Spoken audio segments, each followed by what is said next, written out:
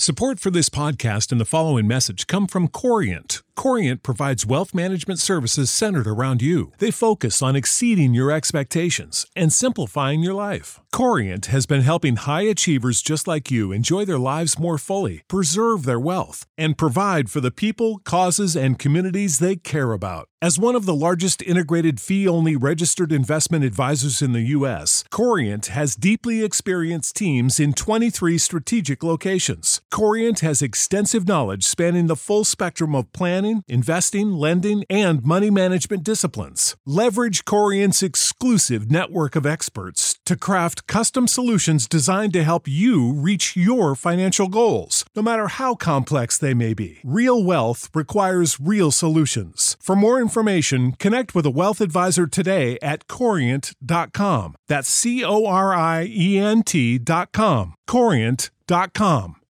When you need mealtime inspiration, it's worth shopping Kroger, where you'll find over 30,000 mouth-watering choices that excite your inner foodie. And no matter what tasty choice you make, you'll enjoy our everyday low prices, plus extra ways to save, like digital coupons worth over $600 each week. You can also save up to $1 off per gallon at the pump with fuel points. More savings and more inspiring flavors make shopping Kroger worth it every time. Kroger, fresh for everyone. Fuel restrictions apply. This is Wheel Bearings. I'm Dan Roth from Forbes. And I'm Sam Abul-Samad from Navigant Research. And I'm Rebecca Lindland from Rebecca Drives. So welcome back after the holiday celebration. However you celebrated, we're back. Sleeping off the post-holiday hangover and whatever else happened. Reading a good book, whatever. So welcome. I've still got the same cars, so I can't really talk about the CRV touring much more. I think I said all I needed to say about it last week. And so let's just roll into what you folks are driving. And Rebecca, we were talking a little bit before we started recording. You have the Lexus LX 570, and that's all interesting. We'll talk about that. But I want to know your thoughts about the 2019 Ram 1500 Hemi Limited e-torque giant truck that you can't Yes. park anywhere. How does it fit in your driveway? It was great. I have plenty big. of space in my Was it? driveways. Actually, I have two driveways. I have my house sits up on a hill, so I have a lower driveway and an upper driveway.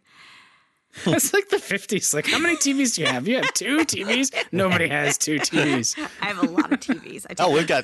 We've actually got 4 TVs in this house right now, even though there's only 2 of us living here. Well, One is semi-retired.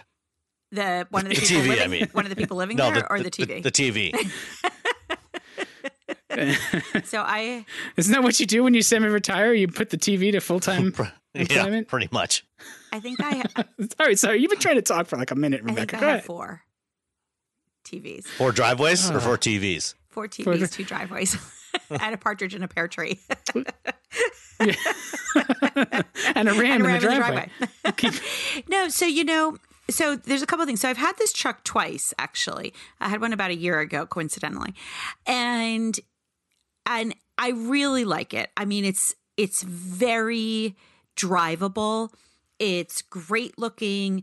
It drives a lot smaller than it looks. It can be a little beastly to park because it's a big truck. But one of my pet peeves was last year, the one that I had did not have the split tailgate. They hadn't unveiled that yet. They unveiled it in February at Chicago. And that is, I think, a big improvement. Now, I can't say I love it. It's still, it's functional.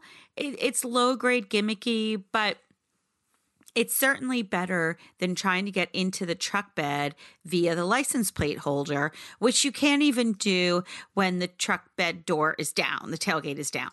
So from that standpoint, it was a lot easier to use, and to get in. It did have a tonneau top on it, so I wasn't crawling in and out of a lot, but it just improves the functionality of that pickup truck bed for people that are shorter or just older or just don't have 6 foot long arms.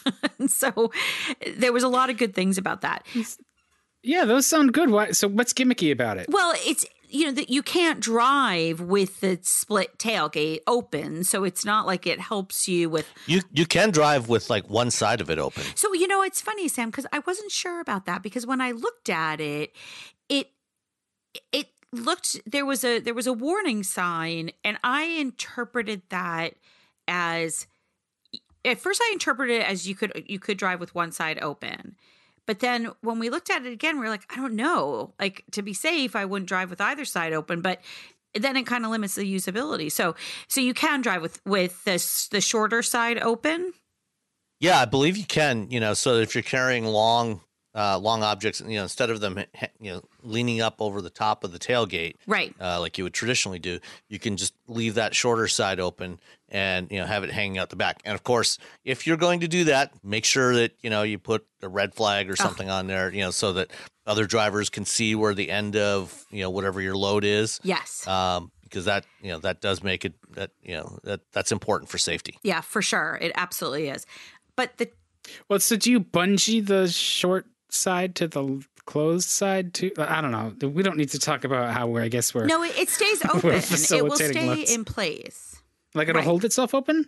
Yeah, it's when you open it up to the sides, there's kind of a latching, a semi, like there's a catch there that will hold it open, so it's not going to flop around as you're driving. Right. It will stay in place. So that was cool. I mean, again, it's one of those. It's significantly better than it used to be. It's not a multi-pro tailgate thing that GMC has, but it's certainly better than it was.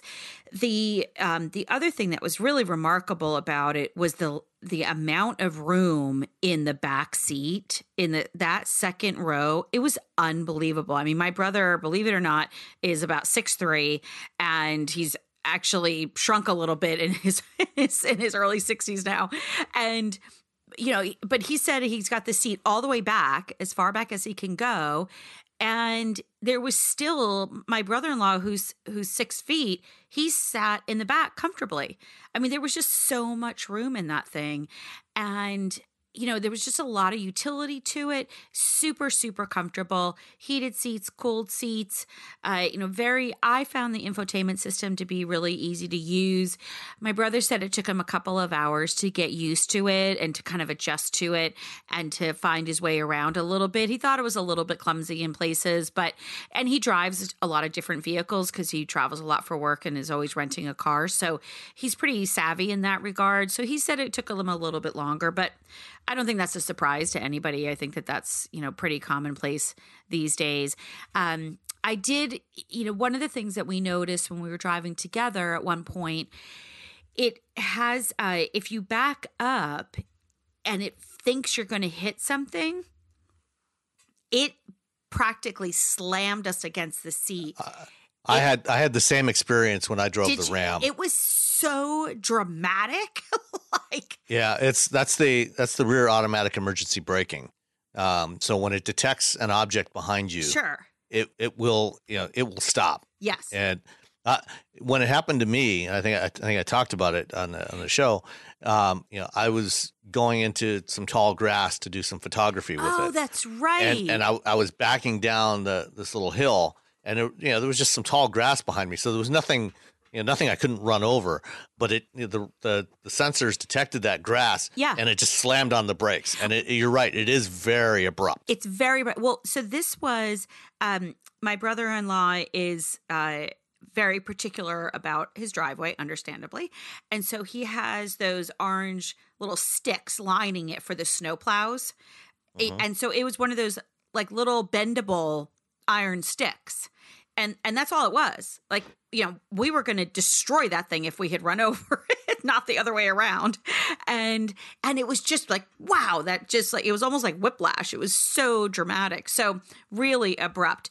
So, it'd be nice to have some kind of sensitivity there on that. But otherwise, it was a really nice vehicle to drive. I mean, being as small as I am, I could get in and out of it. The running boards came down very easily, tucked back inside. Then I certainly was able to adjust the seat and get a nice, comfortable driving position. And I didn't feel like it was so big that I was uncomfortable, or that I had this huge truck around me. Which But I you did. But I did. Well, that's what you were talking about last week too, right? Like your friend with the the giant Suburban. SUV. Sort of once you get comfortable, you just they fit. Exactly. Well engineered ones do. And certainly the more modern vehicles, because as I think I had mentioned a while ago now, on the Honda Pilot, that the Honda Pilot, and to some extent the MDX as well, they drive really big and heavy, and the Pilot especially, I just had that feeling of like I'm the only person in a 7-seater. Whereas with the Ram, I really, I felt really comfortable in it, and didn't, I definitely, parked every once in a while. I parked a little bit further away just because it was easier to park. But at the same time, I think I had more of an issue with the length of it than whether I was going to fit in a spot. So, well, it's pretty wide too, though. Like it's a big truck for sure. All current full size trucks are huge. I mean, they are enormous. That's true. It's so interesting that. So you didn't feel like the Ram drives? I guess it's a different category, so it's less of a sin if a pickup truck drives heavy and sort of weighty. But you didn't feel like it was just like this giant, massive thing. No, that's what the Lexus LX 570 is for.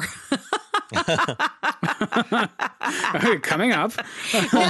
Okay. I was very present. I was really very pleasantly surprised. I didn't feel like that. I do remember driving. Not the new Nissan Titan, but the previous edition. And that was just a beast. It was just a beast. You just slogged around in it. And I haven't driven the new one yet, so I'm assuming they fixed some of that. But the Nissan Titan was really, I think I would say, the only full-size pickup truck that I did not enjoy driving.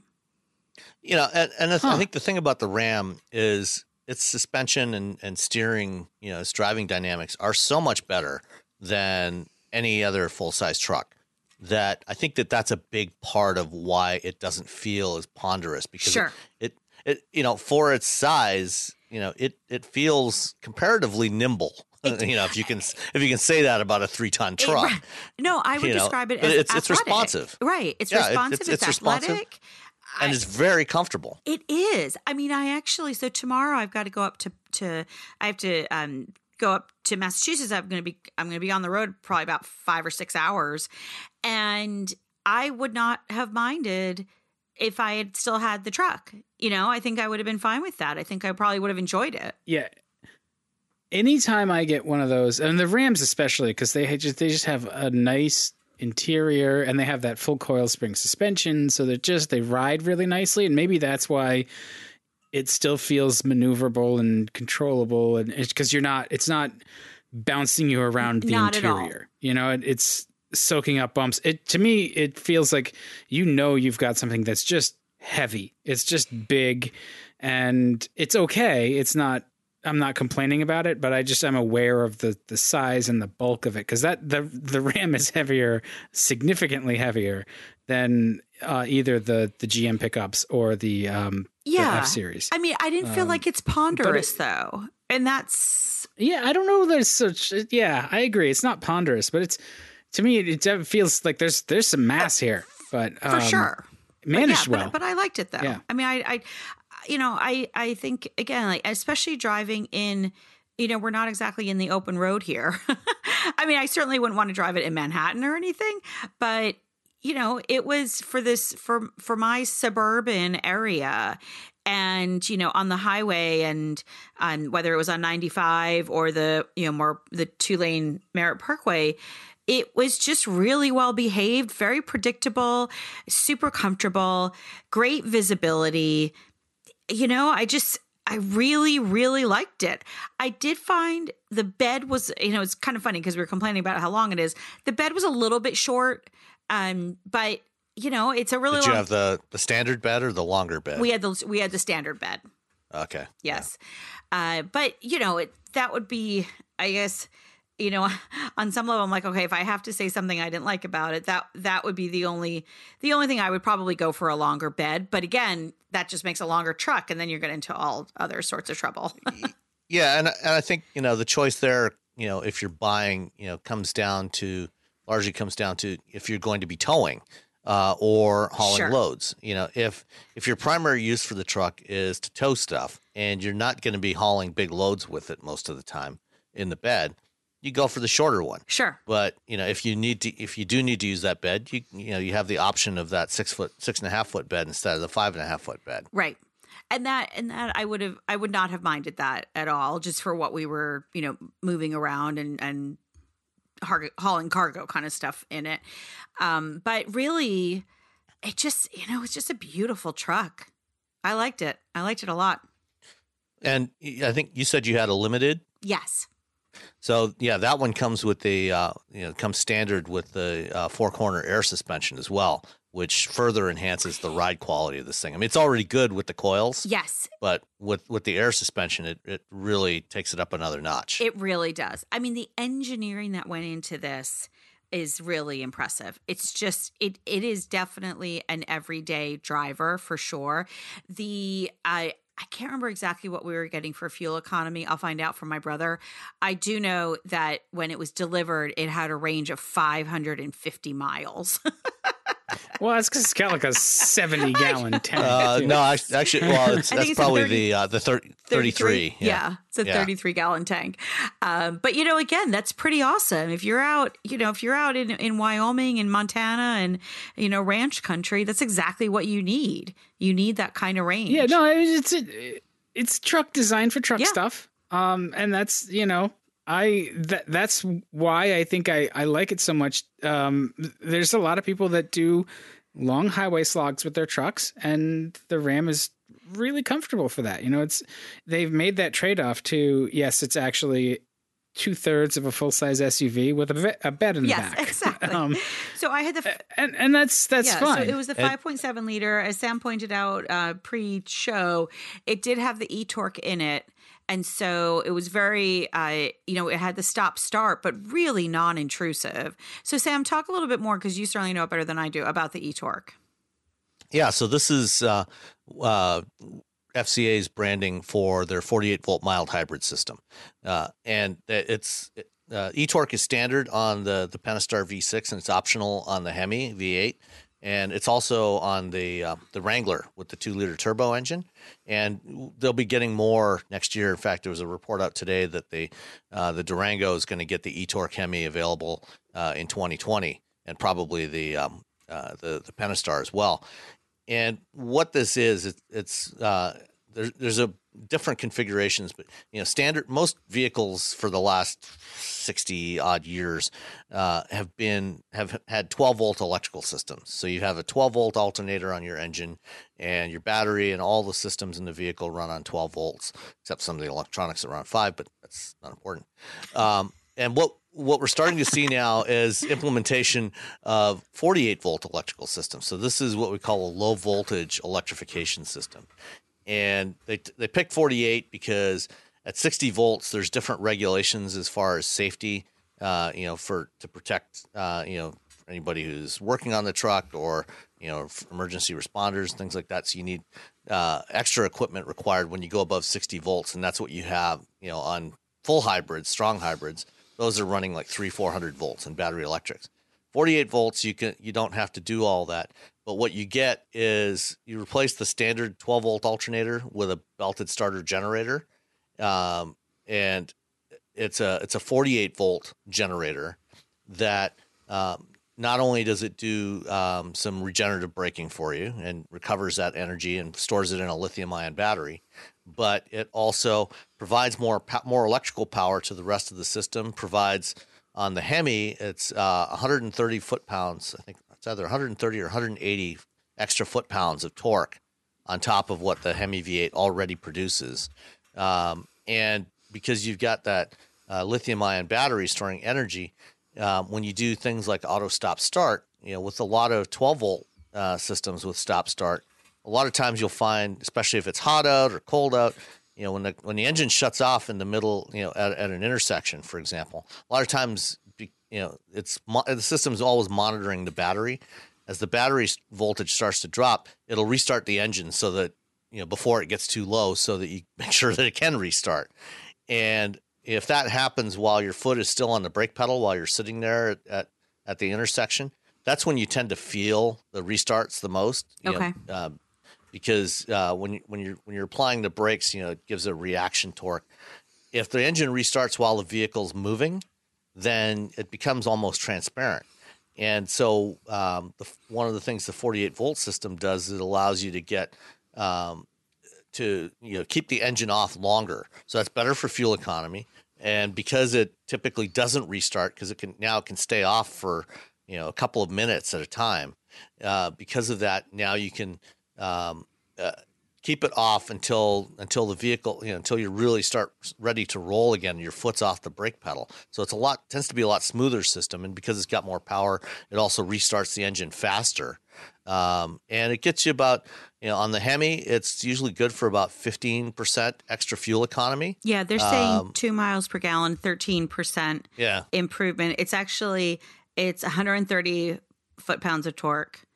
Okay, yeah. Yeah, pound-foot, of torque. Yeah, so, the improvement in fuel economy depends on which configuration you get, whether it's a two-wheel drive or four-wheel drive. But sure. Yeah, it averages out to around 15%, over the fleet. Some are a little bit more, some are a little bit less. But, it's a really good system that it's relatively low cost. It's definitely cheaper than, a strong hybrid system. It doesn't have all the capabilities of a strong hybrid system, so you're not going to be driving around on electricity alone. Right. But, when you're going down the road and you need to accelerate, to pass somebody or, to maintain speed going up a hill, it can give you that extra bit of torque without having to use more fuel as well. So even though the engine's running, the engine doesn't necessarily have to work as hard by itself. You can use the energy from the battery and get some of that extra performance without hurting your fuel economy. So it's about a $1,350 upgrade from the 5.7 V8 without it. So the 5.7 is a $1,395 upgrade. This is on the 2019. And then the 5.7 with e-torque is $2,645. I think that what's remarkable about it is, the transparency of it. There's no markings on it. You certainly don't really feel it when you're driving, and yet it is providing you with that better fuel economy and certainly that better driving experience. But the regenerative braking, none of that was really very obvious, when we were driving it for the week. It was impressive. And I also like the fact that I could change it.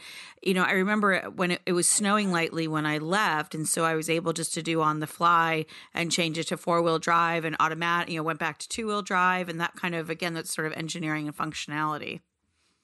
Yeah, and this is what's interesting about FCA's approach to the to trying to sell electrification, because American consumers, especially in trucks and SUVs, they don't really seem to be all that interested in paying extra for more fuel economy, and so they're not emphasizing the fact that it's a mild hybrid. They are they badge it as e-torque. So they're selling the capability it gives you, not the fuel economy. The fuel economy just comes along as an extra bonus. You're how much better is the fuel economy? For 2 miles per gallon. It works overall on average. It works. Yeah, it depending if it's a 2-wheel drive or 4-wheel drive, which configuration, it works out to between 13 and 18% improvement in fuel economy. Yeah, I want to say that we. So what's its combined EPA rating? And I apologize because I can't find the Mulroney that came with it, but I want to say we were getting in the low 20s. Is that somewhere in there? I mean, we weren't going hard at it, obviously, but it was good. I mean, it was. I'll tell you right now. Again, I keep bringing it up, but we'll talk about it. But that Lexus I'm getting like 14 in that thing. Yeah. Well, so like $1,300 for what amounts to probably less than 6 months worth of fuel that you're saving for that bump, and you get extra performance out of it. That doesn't seem too bad to me. Like it sort of it pays back in a couple of ways, I guess, if you want to try to wrap your head around it. Well, and the other thing too is that I tell people that you want to buy something that isn't going to be out of date, when you go to sell it, and so that's something else too, that I think you look at and think, is this going to make it more attractive, whenever I go to sell this thing? And I think it would. I think, because vehicles are only going to be getting more efficient. And so, if you go to sell this thing in 5 years and it has e-torque, all cars are going to have e-torque now. In 5 years kind of thing, or at least have that type of technology. And so I think it's a wise move. I think it's if your budget allows, I would say that it's a good thing to bump up to. Yeah, it's rated at 19 combined, 17 city, 22 highway for a 4-wheel drive. Yeah, I have never gotten that kind of fuel economy out of really. Ram. So we were definitely in that 2021 range for the highway. No, I think I maybe. Yeah, but you're a jerk on the road. You've admitted that. That's true. I do drive like an ass. You're a mass. You can't help it. Let's jump over to the other truck you had, the LX570, which is, I really, really like it. It's super outdated, but it's got that kind of quaint charm. It doesn't sound like it charmed you quite as much. It did not charm me quite as much. And what was not charming about it? It was a lot. It's so ironic that I'm saying this after having just talked about how I felt like the Ram drove smaller. I felt like the Lexus was just a gigantic vehicle. I mean,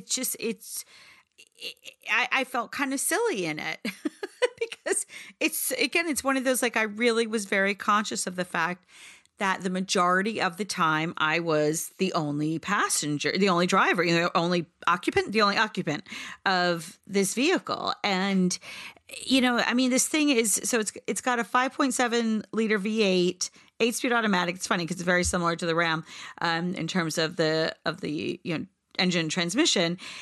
Yeah, but their 5.7 is weaker than the Hemi. I was very conscious of the fact that it was for sure a truck-based vehicle, very antiquated technology. It was luxurious. I mean, it's still a Lexus, but it just kind of. Right. Yeah. Well, they make a big deal about their semi-aniline leather. Yeah. Well. The like LX is it's the Lexus version of the Toyota Sequoia, which of course shares its platform with the Tundra. No, is it? I thought the LX was the Prado. It's the Land Cruiser. No, the GX is the Land Cruiser. I thought the GX was the Sequoia, the 4Runner. No, the GX is the 4Runner. Right, isn't that what I just said? The LX. Yeah. No. GX is 4Runner. LX is Land Cruiser. I thought. That's what I thought. Well, you know what? Either way, they're old. Yeah. Yeah, that's true. The Sequoia is. I don't think it's based on the Sequoia, but even if it is, it's like that's an old vehicle, and the Land Cruiser is also. I remember when that was debuted, which was many years ago. I was still writing for Autoblog, and I haven't written for Autoblog in 4+ years now. So, yeah, it's been a while. I wonder if that's part of the charm, though, that the Lexus SUVs, like the traditional SUVs, just don't change, and Lexus people don't care. Like they like that consistency because it's not a bad vehicle, like you said. It's just perhaps it feels a little antique. It's also crazy expensive. Is crazy expensive. So this one that I had, which was let me take my glasses off so I can see something. It doesn't have a specific. You're right. The LX is the Land Cruiser. Yeah, because it even looks like it. Either way. It even looks like the thing. Yeah. So this one had the luxury package, which has a semi-aniline leather trimmed interior. the outboard seats, heated and ventilated front and second row. I thought you were going to say seats, outboard motors. the Mark Levinson audio system, the dual screen DVD, this and that. So the base price for this thing was $91,380, and as delivered, it was $100,260. Okay, but let me tell you just a couple things. So for instance, the heated seats took a good 15 minutes to heat up. Okay. Oh, so by the time they start to get warm, you're where you need to be. You are where you need to be. The heated steering wheel, same thing. It took for like the car. I spent more time being cold in that car than I did being warm. I wonder if that's a setting that they can adjust maybe at the dealer, because that's one of the things like with the Volvos. You could do that with the dealer. You could set the heated seats to like scorch or like Florida warm. It depends on where you are. You can adjust it. Sure. So okay. That may I don't be know. a configuration. But I don't know. I mean, the heads up display was good. I did like that. It did have that cool box in it, which is kind of clever, in the center console. Yes. So that was kind of fun. The power moonroof, I couldn't figure out how to turn it on, and I kept turning off the door light. So then I would go to get in it at night, and not only was it dark and cold, but it was dark as well. It's dark. It's a cave that you drive. Oh my gosh. Again, it's one of those things that it's purpose built. So if what purpose is it built for? Well, it's a truck based. Well, I tell you. So my friend Tom has one. He's actually had two in a row. See, Lexus people don't care. They love them. Well, he loves it because the back seat, the third row, it's this was a 5-passenger, but the back cargo area is so big, it can comfortably fit his elderly dog. And she can lay down in there, and she has plenty of room, and she's all cozy and warm. And because apparently she doesn't care that it takes forever to warm up. And so, he could buy a Suburban and do the same thing. I know. What else can hold an elderly dog? Our Honda Civic. Yeah. Listen, and she's a golden retriever. It's a big dog. You're in Greenwich. She's a big dog. All right. Matilda's a big dog. Fairfield County requires you to buy the truck that is purpose designed for a purpose you're never going to use it for. It's very much like Suburban Boston. Okay, so this competes with the stuff like the G-Wagon maybe not quite the G-Wagon, but ridiculous. Well, okay. I haven't driven the G-Wagon, so I should. I was going to say not the G-Wagon, the G-Class. So the competitive set, G-Wagon, Range Rover, would you put that in the same class? Yeah, I would. I'm trying to remember. Not the G-Wagon though. The other, the GLS. Well, I would put the GL. Well, they changed all their names now. In there. But the big one, the GLS. The GLS, which was gorgeous. Yeah. So, because I do think like Land Rover, Range Rover, because the LX570, because it's based on the Land Cruiser, it's got 3 lockable differentials. It's got a lockable center differential. You can lock either axle. Like, it's really capable. You're never going to use it. But this is the thing too, is that why go up to the Lexus version of it? Why not just get the authentic Toyota Land Cruiser? And the Land Cruiser that's the other thing too. Right. The Land Cruiser is also super nice. It looks better. It's still pretty luxurious. And you can get that sucker up to $90,000 too. So... Yes, but the Lexus, I don't know. I mean, it's, it was a beautiful vehicle. It looked beautiful.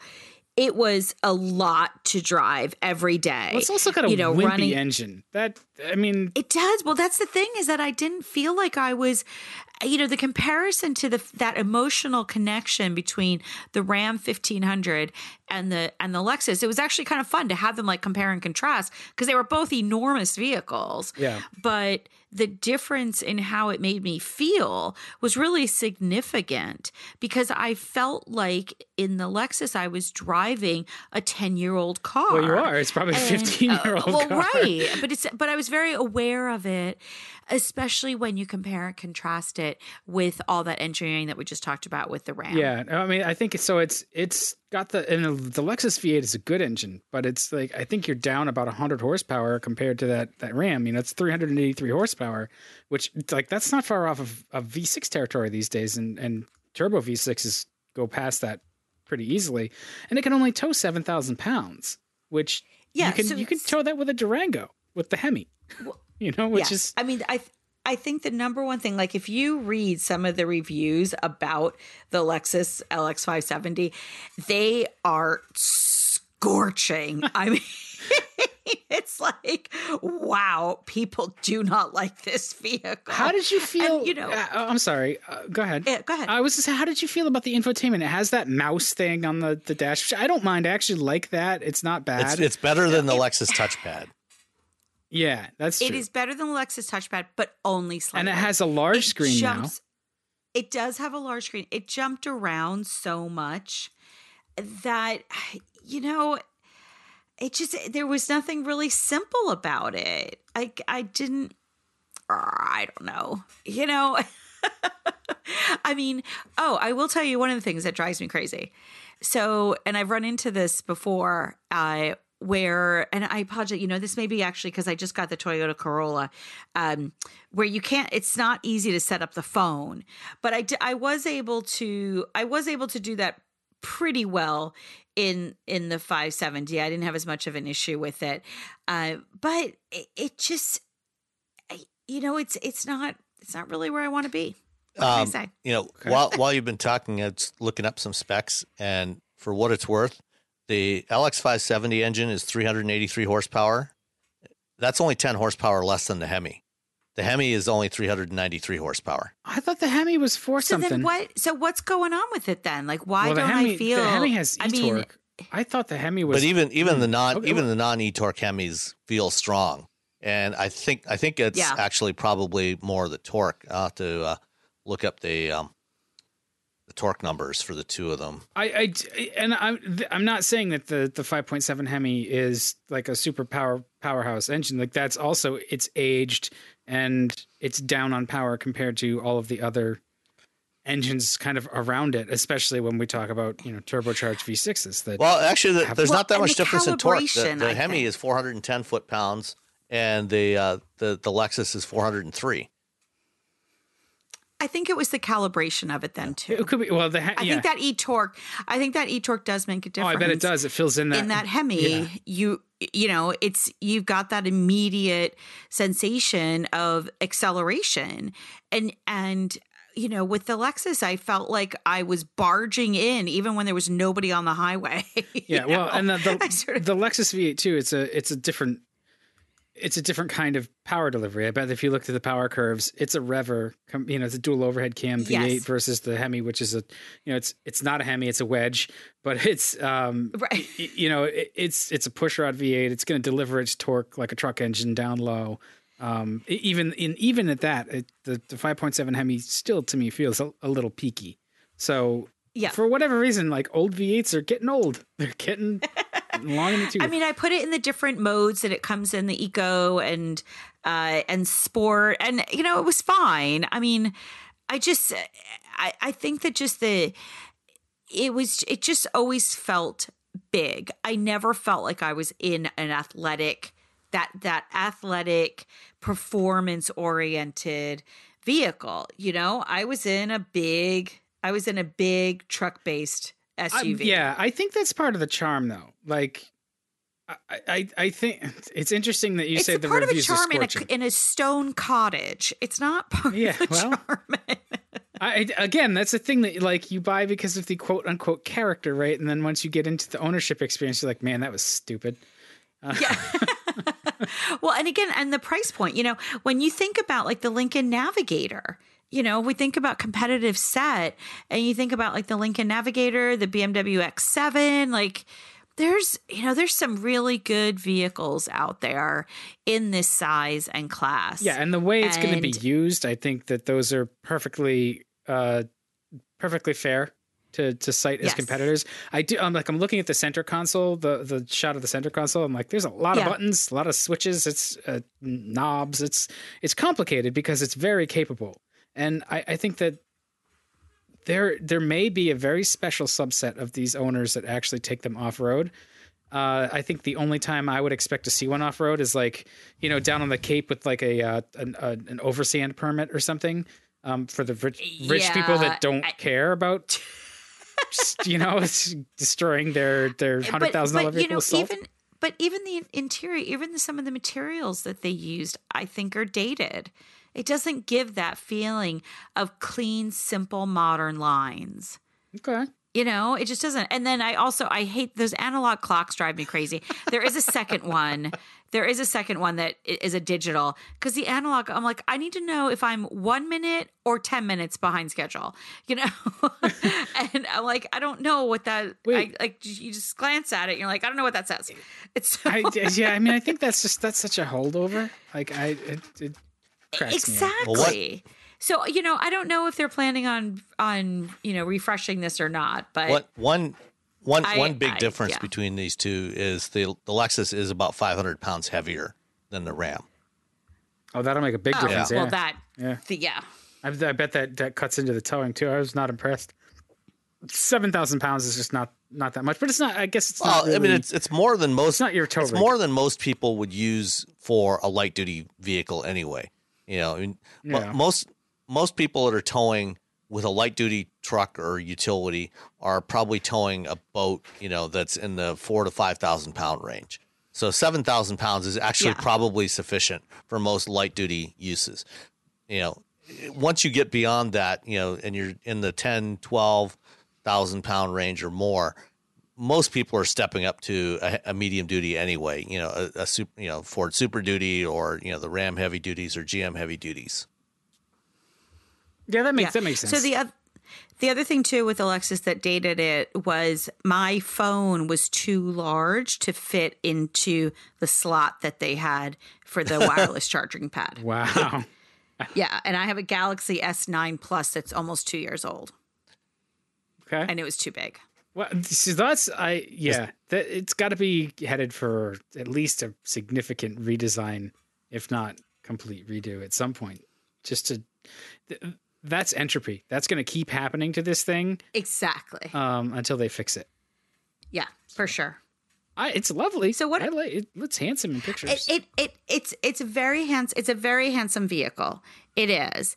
And again, I don't know that I'd necessarily agree with that. You don't like the grill. Well, right? it's an imposing vehicle. Okay, I'll give you that.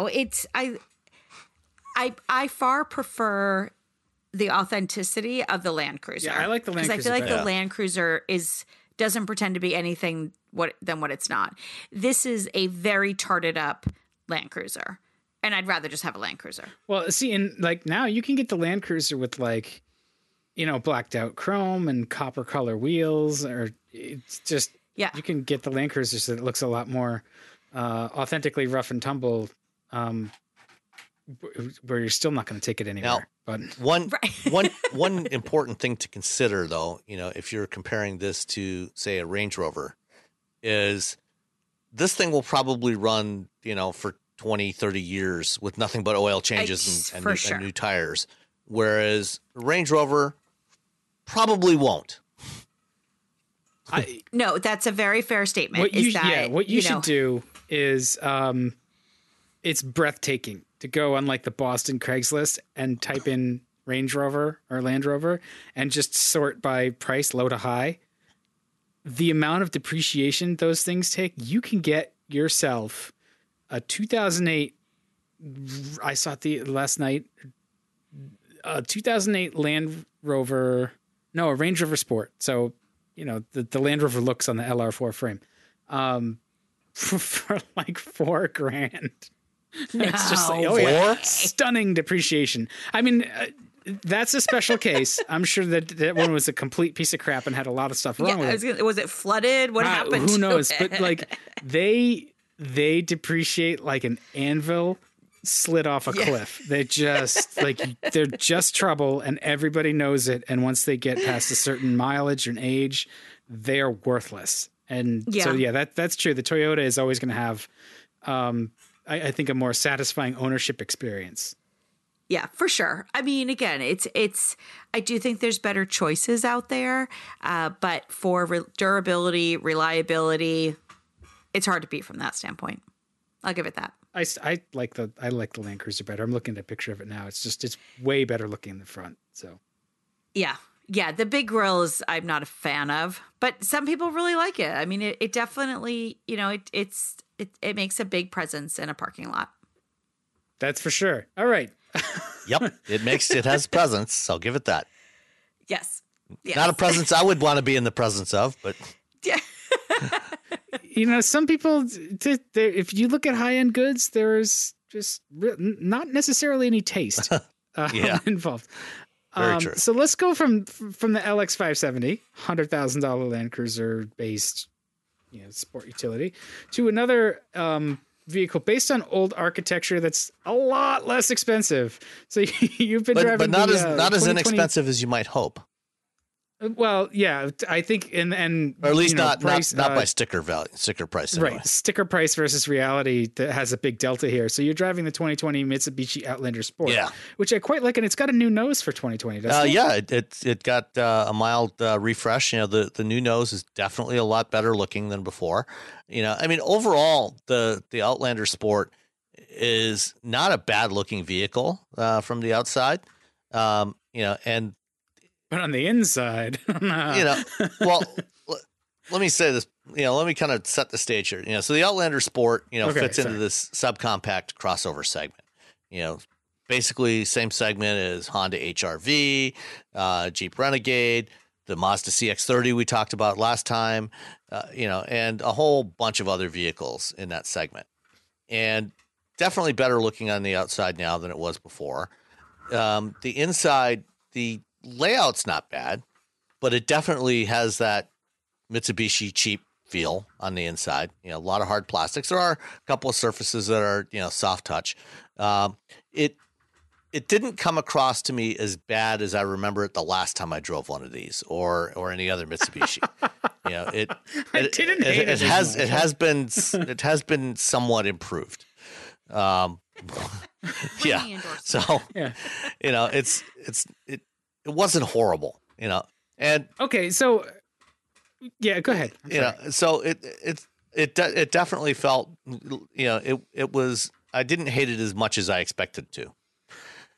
That said. Okay. So my take on it has always been like, it drives okay and it has decent ergonomics. Yeah. It's just overall feeling, it's old and it feels kind of cheap. Yeah. Everything is where you expect it to be for the most part, which is good. The screen's at a decent position and everything. And, that much is fine. The ride quality is perfectly fine. No complaints there. I wouldn't push it too hard through corners, but I wouldn't necessarily do that with most utilities in this segment. The engine, the one I have is the GT all-wheel control version. So this is the top end version of this vehicle. And, it has the 2.4 liter engine, which has like 176 horsepower roughly, which is fine. It's got adequate performance. If you don't mind a CVT that, gives you that motorboating effect, it doesn't try to simulate the behavior of a standard step ratio transmission. It's fine. It's not too noisy. So they have done a decent job on the NVH. So, if you're really listening for it, you'll hear that, as you accelerate, the engine revs up to 4,000 RPM and just stays there, as your speed is increasing, but it's not real loud. So it's not that bothersome. Is that one of the improvements, would you say? Because I think that's one of the areas. NVH? I think NVH is one of the areas that I most I struggle with the most when it comes to Mitsubishi. Yes, it's definitely improved in NVH. So it's not, and this is one of the things that, as I drove it, as I've been driving it, I don't dislike it as much as I have most of the recent Mitsubishis I've driven. So it's definitely better there. And actually, I can honestly say I don't really dislike it. It's fine. It's a perfectly adequate, compact crossover, subcompact crossover. What's the price point on it? That's the problem. Sticker price on this thing is, we in recent years, Mitsubishi, I think, has largely survived on, being able to sell vehicles to people who basically can't afford anything else, doing a lot of subprime loans, doing a lot of discounting.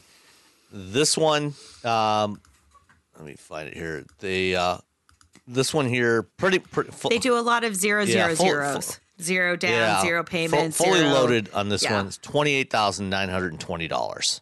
Okay. See, that doesn't seem bad to me. It doesn't. No, but It doesn't comparatively. in isolation.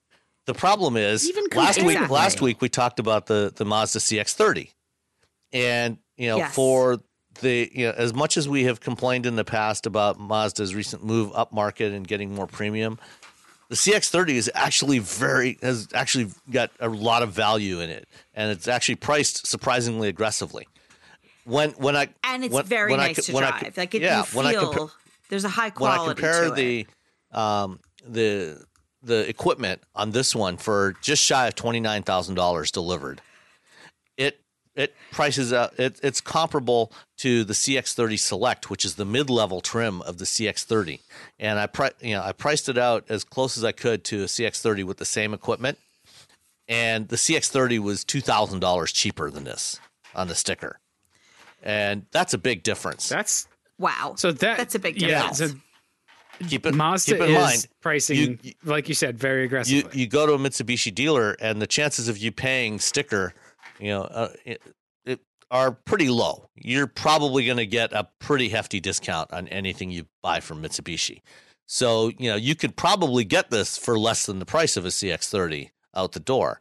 But, having a sticker price that high on this thing, and, this one was loaded, and you can't even get some of the features that you can get on that Mazda. You can't get things like adaptive cruise control, heads-up display, and a bunch of other features. So, for the same price as this, you could get a Mazda with a lot more stuff on it. And the Mazda is a lot nicer to drive and has a vastly better interior. It's a much nicer place to spend time. And you're going to get better appreciation. Less depreciation, yeah. Yes, less depreciation as well. It's going to be worth more in the end.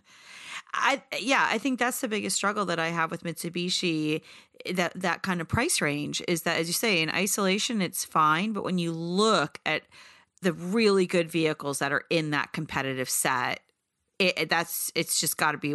So you got to do better on pricing. But to be fair, okay, so you had the 2.4 GT, which is that's the top of the line of the Outlander Sport. Uh-huh. So if you wanted to try one of the mid-level ones to say, let's compare mid-levels, mid-level compact crossovers, not necessarily just the Mazda, the price drops down with the 2.0 SE. You're down to just shy of 26, so 25,795. Right, but again, at that So, price point, you can get the CX-30 Select that has more stuff on it. Right, I don't disagree. If you're comparing as close as you can get to apples, with this versus the CX-30, or for that matter, a lot of the other vehicles in this segment, or a CRV, or an HRV, these are smaller than the CRV and RAV4. So it's okay. So like an HRV. Yeah, okay. it's in the HR. It's the same size as an HRV or CX-30. So for the price, at any given price point, you're going to get more equipment in the competitive set. More stuff is going to be standard. And they're generally going to have a nicer interior. They're more pleasant place to spend time than the CX-30, which is, or rather than the Outlander Sport, which is, unfortunate. Now, as I said, chances are you go into a Mitsubishi dealer, you're going to be able to haggle down a pretty hefty discount on one of these things. You're unless you're going in and just saying, here's my credit card, charge it or whatever, if you make any effort at all, you're probably going to get a lot lower price than this out the door. So, take that for what it's worth. But don't you think that's the case on a lot of these vehicles, though? I mean, that's the thing. Not necessarily. Not all of them, but there is some discounting that goes on. But my guess is the discounting is going to be heavier at a Mitsubishi dealer than it's going to be at a Honda or a Mazda dealer. Oh yeah, for sure. It will be. But then I also look at, something like the Kia Soul, or something from Hyundai. That's the thing, is that there's so much competition in this segment that it's just it's tough to say to somebody, yes, you should definitely go after that Mitsubishi. Right. And the other thing is, if what you're looking for, if your priority is value and getting a really low price and getting a good vehicle for a low price, the other thing you have to keep in mind is that there are now a bunch of vehicles that are in the market or coming into market in the next few months that, are in the same size class that, kind of have some of the same level of cheapness, if you will, as the Mitsubishi, but are actually a lot nicer in a lot of ways, like the Hyundai Venue and the Nissan Kicks, that you can get those for, for under 20 grand. And, they are frankly, I think, nicer than this Mitsubishi. Well, and then of course you bring in the whole used car market as well. That too. And what can you get in a 2 or 3 year old vehicle for that 25? On the 28? other hand, one thing Mitsubishi does have is they actually offer a really good warranty on their vehicles. So this one, it's got 5 years, 60,000 mile bumper to bumper warranty. 10 years, 100,000 miles on the powertrain, 5 years, unlimited mileage, roadside assistance. So that's actually Is that similar to Hyundai? I think that's actually better than Hyundai now. I think it's the same powertrain warranty, same 10-year powertrain warranty. Yeah, same I think powertrain the bumper to bumper warranty. I think Hyundai is still at 3 years, 36,000 miles, which is pretty much the industry standard these days. So you actually do get a really good warranty on this. So if you have any issues, it'll be covered for a longer period of time. There are reasons to buy a new car, and sometimes that new car becomes a Mitsubishi. There are practical reasons for it, I think. Yeah, I mean, getting a warranty is, having a warranty on a new car is one of the real benefits of buying a new car versus buying a used car. And, because the warranty is as long as it is on this, I'm not sure what Mitsubishi's policies are on, warranty transfer, when you sell it. But, if you were to buy, a 2 or 3 year old Outlander Sport, used one, you'd potentially still have several years of warranty coverage, bumper to bumper warranty coverage on that thing, which is, that's not something to be taken lightly. Yeah, no, that's not trivial for sure. So how did you, the other thing that's new for this car this year is the, I think every model year, Mitsubishi brings out a tweaked audio and display, like an tweaked infotainment system. And so this year is no different. There's a new 8-inch, they call it the smartphone link display audio with Apple CarPlay and Android Auto, whatever. So it has a couple of knobs. It has new touchscreen interface or new UI. How did that work? It's fine. It's a simple interface. You turn it on. You've got 5 icons on the screen, one of which, because there's no nav available on this. If you want nav, you have to use your phone, which is actually probably as good or better than most, built-in nav systems anyway. So you've got Android Auto and CarPlay support. If you want to listen to, basically the only reason you would use the stock infotainment is if you wanted to listen to radio, terrestrial radio. So if you want to listen to Sirius XM or listen to your local radio stations, you'd use that. Other than that, there's not really anything else. You've got proper knobs for the climate control, which is always a good thing. You've got rotary knobs for volume and tuning, always a good thing. And, then if you want to use, Android Auto or CarPlay, you have the touchscreen. You see, I keep coming back to, as much as we complain that it's, sort of the bottom of the class, right? And it's old hardware. It doesn't drive badly. It drives, rides and handles pretty well. It's pretty composed. There are some flaws, like you talked about, that CVT. But even that is mitigated by the improved NVH, so it's not that big a deal. The ergonomics are good. It definitely feels old, just the sort of the being in it and the quality of the materials and stuff, and just the packaging. It's not the newest, most clever, most space efficient platform. But taken on as a whole, on its merits, price aside, it's not the worst thing ever. No, it's not. It's not terrible. I didn't hate it. Yeah. And they're making improvements. And I think that's important too, is that if they're paying attention to feedback on things like NVH, I mean, that was, when I had it, I recall, I hit a bump and I really thought my teeth were going to fall out. And, so pay attention to that kind of stuff. Soften some of that, put some more insulation in. Like, if they're continuing to try to improve their product, and that's Yeah, I mean, that's what Chrysler does. Look at the Charger. Look at the Challenger. Those things are ancient, and they just serve keep a making totally them different nicer. purpose, though, and there's not a lot of competition for them. No, they do, but the method of keeping those things. Well, yeah, they do special feeling- editions you know, and all sorts of stuff. in the absence of really new vehicles and new platforms, which hopefully should be coming in the next couple of years from Mitsubishi as they start to utilize some of the hardware from the Renault-Nissan Alliance, at least as long as that survives. They have at least done a decent job of upgrading this thing. And like I said, it's not a terrible vehicle. It's a decent vehicle. The biggest issue I have with it at this point is that, at least based on sticker price, is the value proposition is just not there now. Yeah. Yep. No, I think it's fair to say that the competition has gotten a lot stiffer, and this vehicle's aged in the market, and there is a replacement coming. But in the meantime, they've got to follow the same playbook that AMC followed when they, they had Hornets, and they were like, you know what, we don't have a new car. How do we make this new? So you tweak the style. You make the Eagle. That's not really aspirational, though. Now they are. Yeah, now they are. But the other thing too, I would be concerned about with Mitsubishi is just the dealer network. Yeah, that's another. I think that's an issue, that may actually be both the yin and the yang of why you would buy one or why you would avoid buying one. It's just, what dealer is close to you, and are they willing to deal with you, and Right. how do they treat you?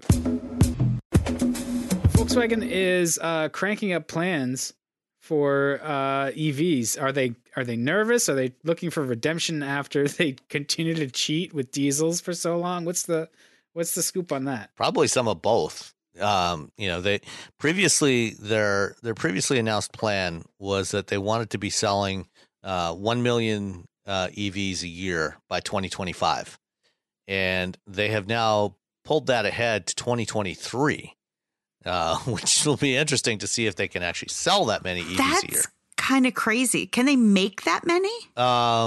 They should be able to by then. They'll have.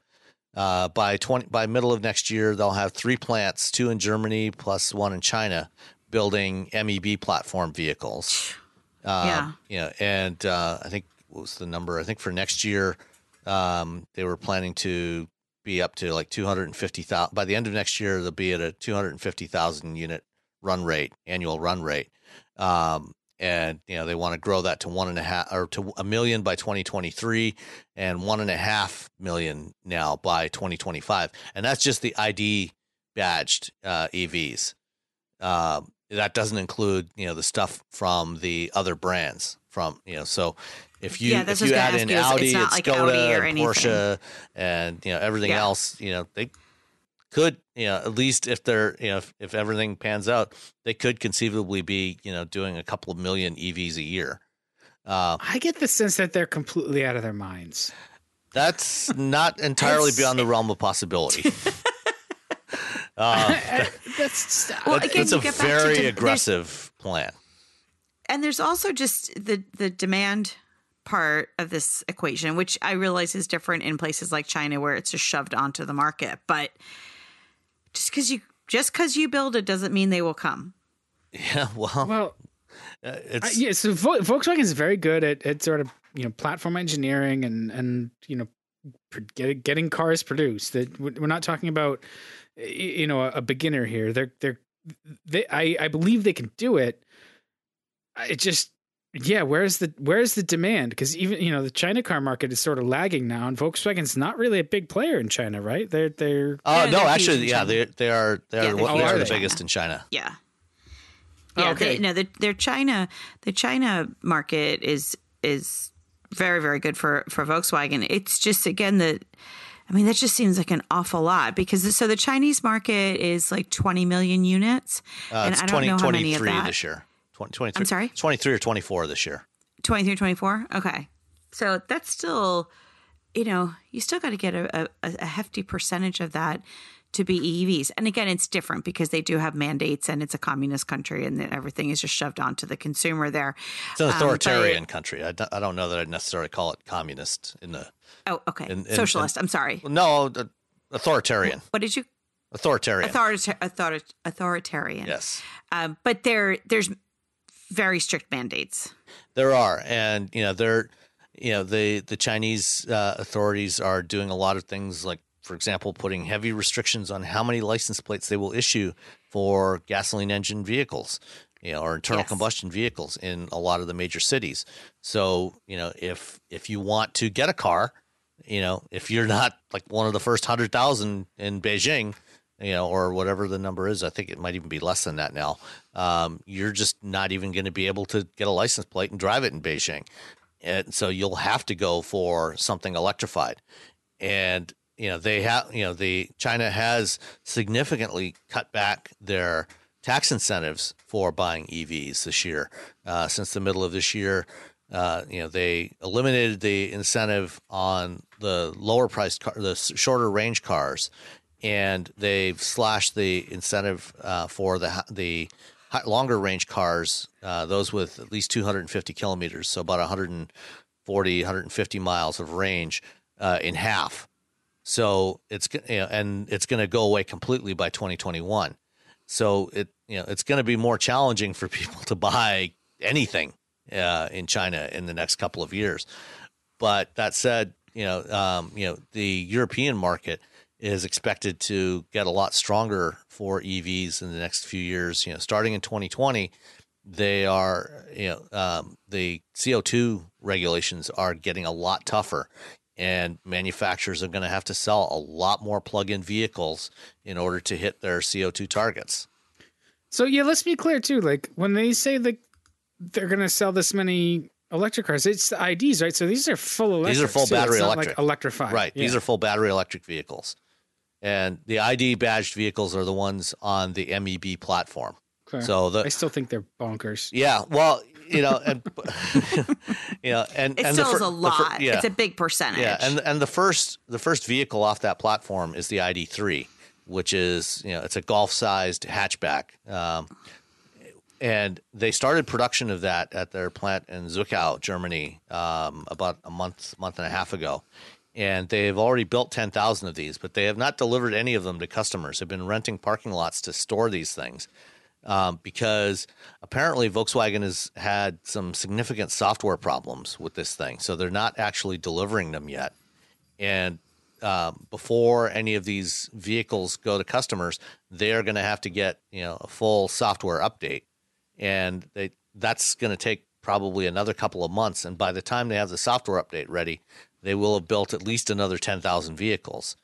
And so, they've got a real challenge with this. It now looks like they're not going to start delivering these to customers, even though they're building them.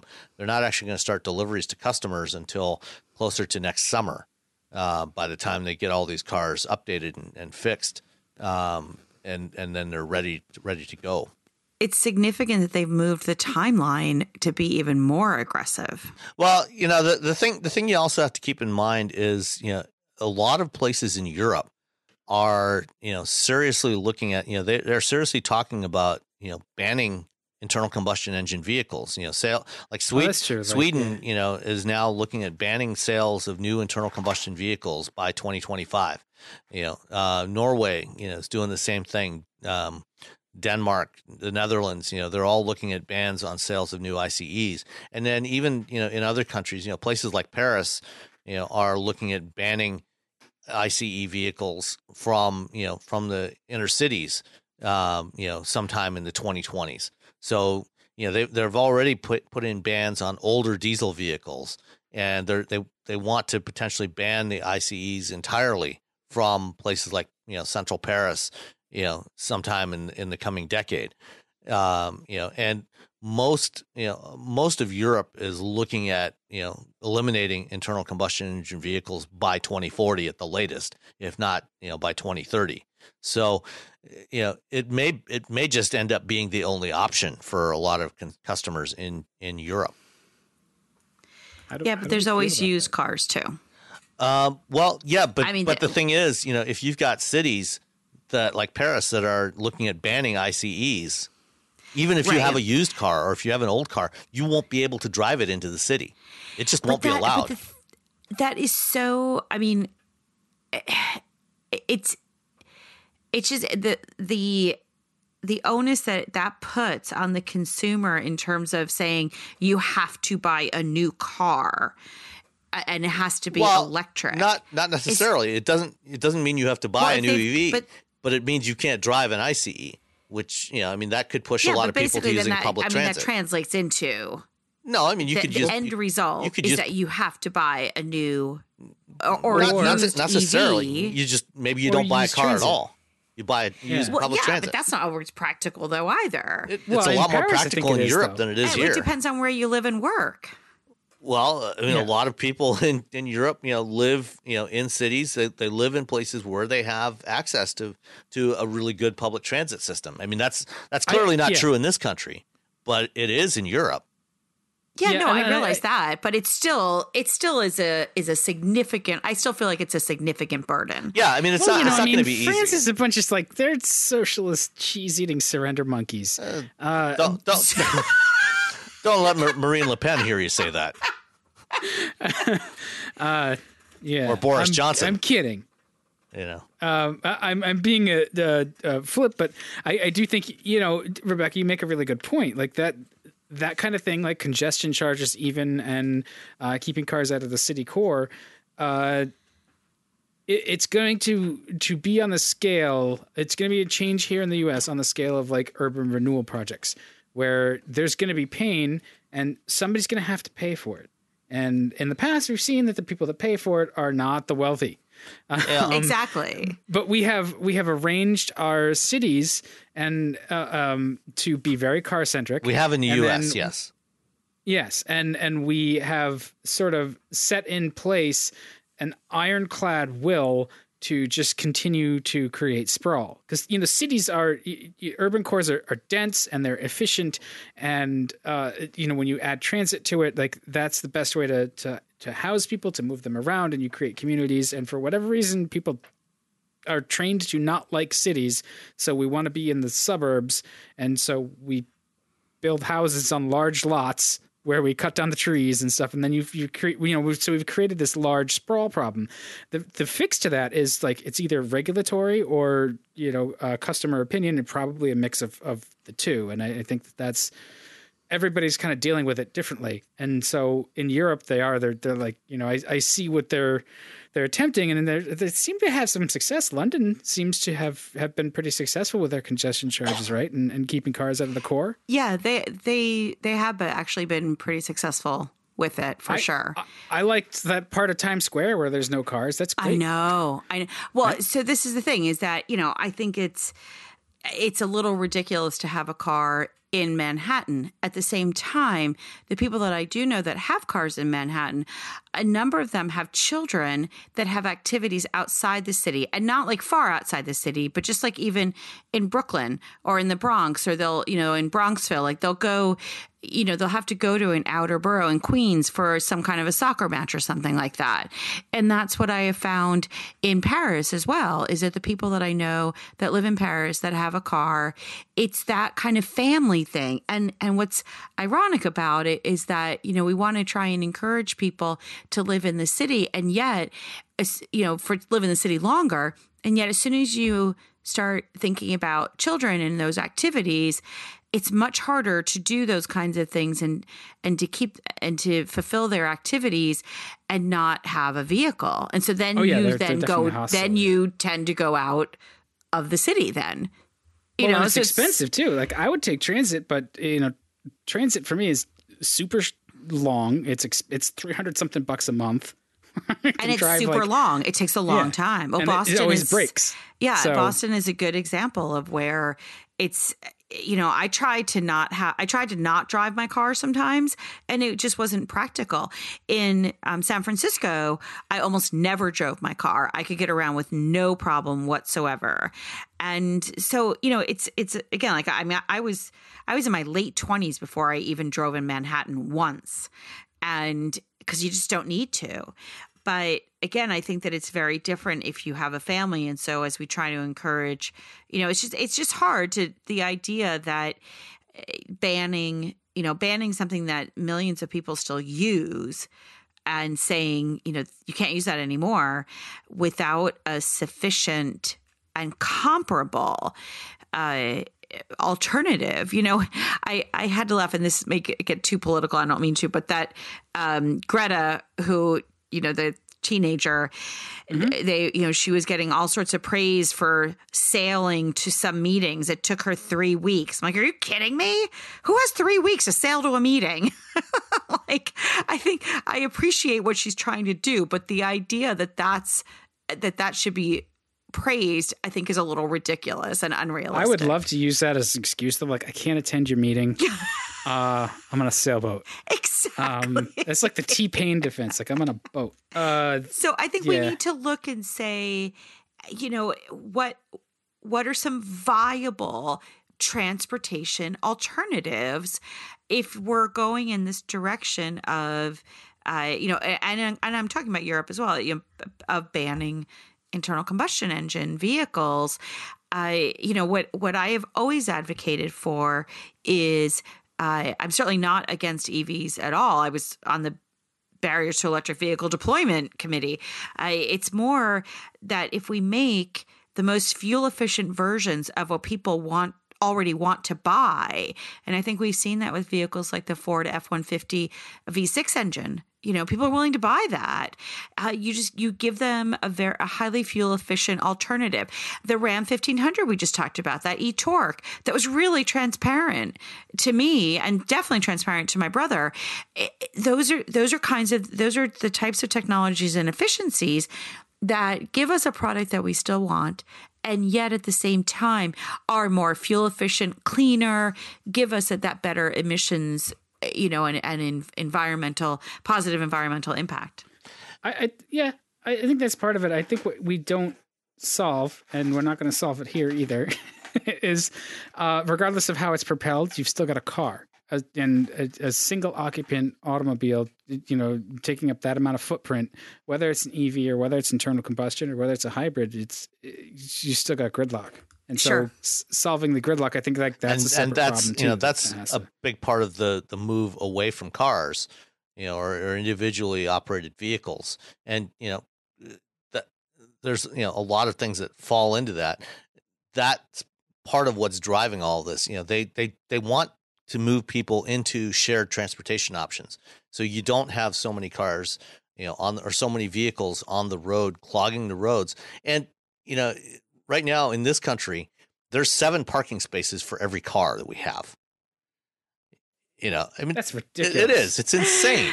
If you look at a lot, the average urban center in the United States, about 25 to 30% of the landmass on average is dedicated to parking cars.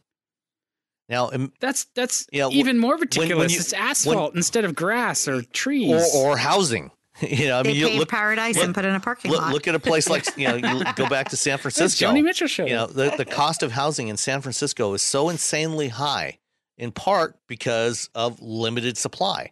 And a big part of that is, obviously it's a landlocked city, so it can't expand outwards, but it can expand upwards, and that's something that has started to change in the last few years. But also the amount of space that's dedicated to parking cars. If you could reduce that, you could potentially have space for more people to live there, and be able, and if you have good transportation options that aren't cars, then those people can get around and do the activities that they want to do. And San Francisco, remember, when you've got the proletariat living in town, guess what they do? They pay taxes, which your big giant tech companies don't. Right. But the other thing too, but look at the failure of Ford Chariot. Those are the kinds of transportation alternatives that they're talking about, and yet it failed because people don't want to carpool with other people. The Chariot was a fancy bus. It's a fancy name for a bus. Well, it's a small bus. It's a small bus, and it's an expensive option compared to riding, the Muni in San Francisco. It was significantly more expensive, and people, they didn't feel it was worth the cost, and so there wasn't enough demand for it. In principle, I think what they were trying to do was probably directionally correct, but it's not economically viable yet at this point. And I think we're going to see options like Chariot, these microtransit solutions, start to come back around. But they need to go back and refine it in order to make it economically viable. Well, I don't know that we've seen a significant increase in carpooling, though. For instance, no, we haven't. All of these, at least here in the United States, we definitely haven't. The only thing we've seen a significant increase in over the last decade is use of ride hailing, which is essentially taxis. And the scooters and the e-bikes. Yeah, but even e-bikes, even that is a tiny percentage of the total trips and the total miles traveled. For sure, absolutely. And for that matter, even ride hailing, is still a tiny percentage of all trips. It's right. Obviously a significantly larger percentage in a lot of these urban centers, but overall of total trips, it's far less than 2% of total trips. Well, and it's not a reasonable commuting alternative. No, it's and that's far, really it's far what too, we have to. It's far too costly right, for people to use as an alternative to commuting. Exactly. So that's a big thing too. Is how do we get people from home to work, effectively and efficiently? Yeah, and that's. A good economic crash is going to take care of all of this. It's going to unleash the creativity of the common man. The wealthy are still going to prance around in their very expensive chariots, and that's fine. They're always going to be in their expensive cars. We rarely prance. I do not prance. But they're going to, I'm far too ungainly to prance.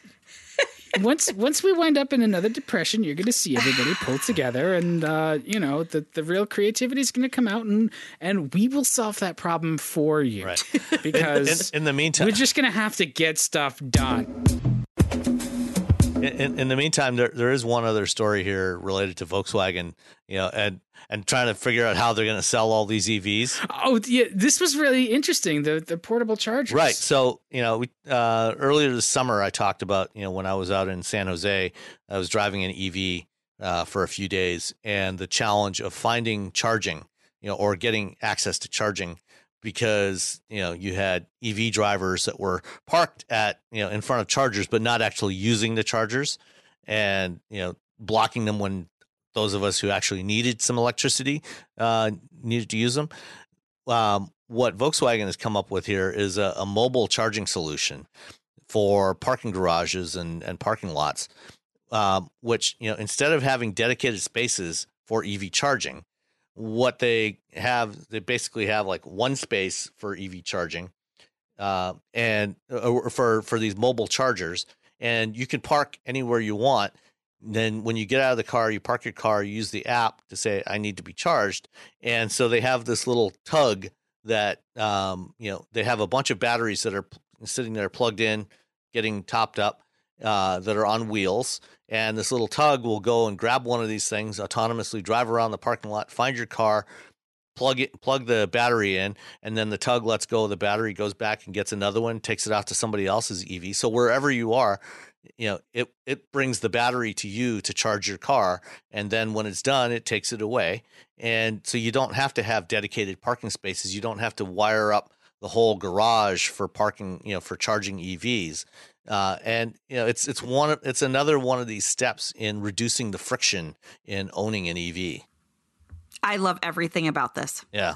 Yeah, I think it's a really smart solution, and I love that they're tackling that sort of end to end infrastructure question, and the fact that it's sort of this mobile robot that doesn't require a person brings the cost down.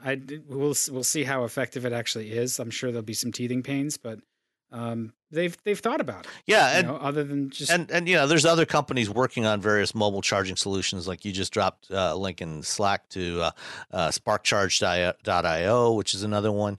And there have been various others over the years, and I think we're going to see more of this as there are more EVs out there.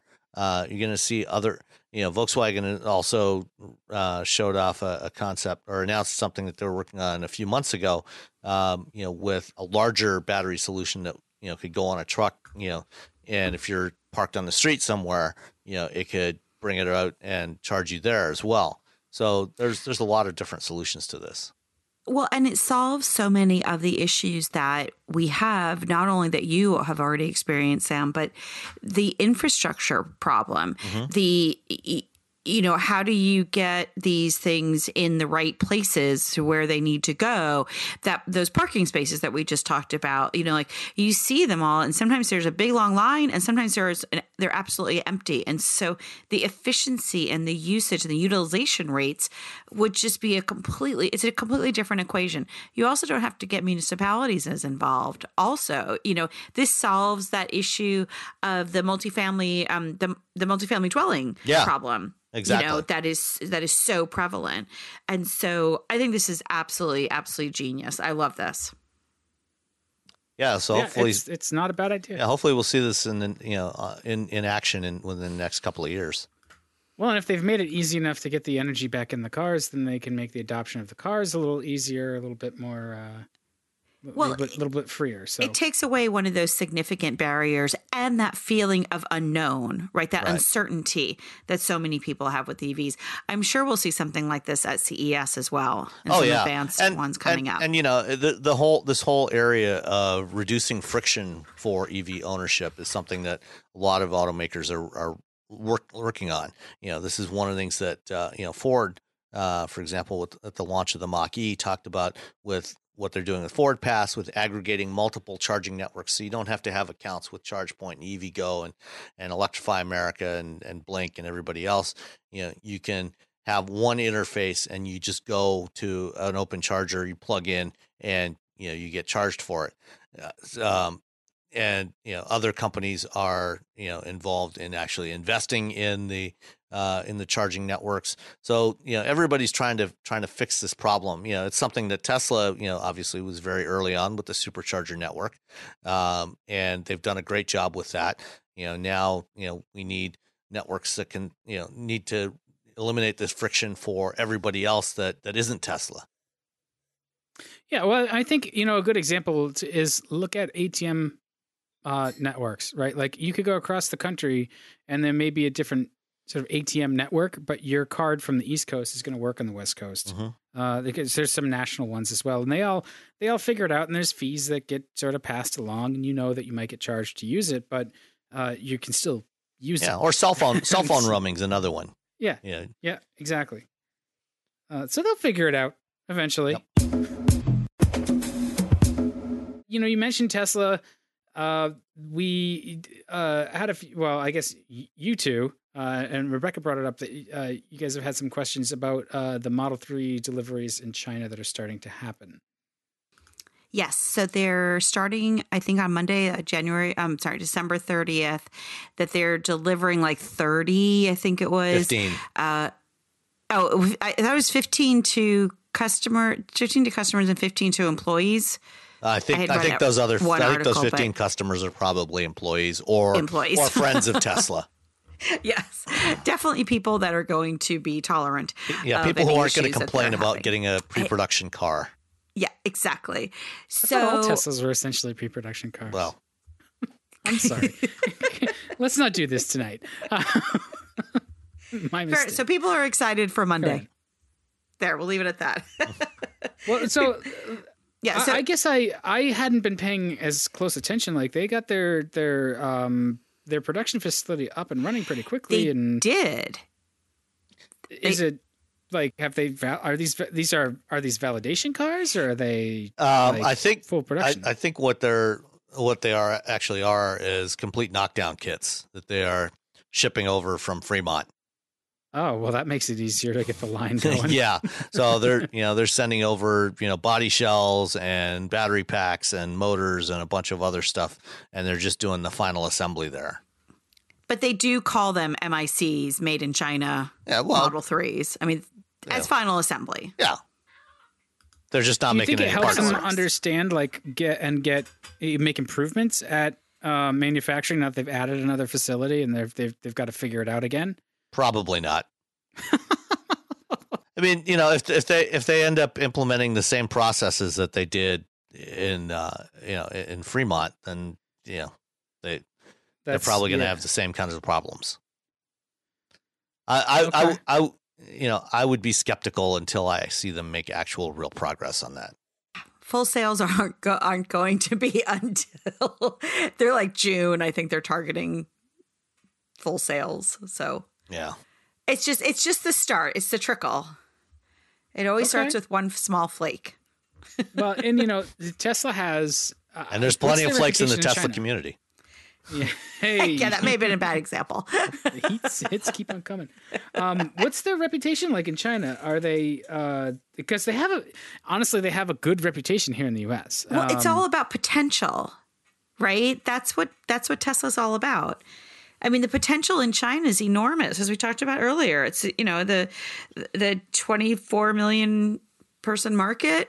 I mean, China has they have cities of 7 and 8 million people we've never even heard of, and so it's the potential is enormous, and that's what Tesla's stock valuation is based off of. That's what everything in Tesla is based off of, is potential. So far, Tesla's sales in China have not been enormous, relative to the market size there. They are vastly outsold by local domestic Chinese brands, particularly BYD. I would expect that, yeah.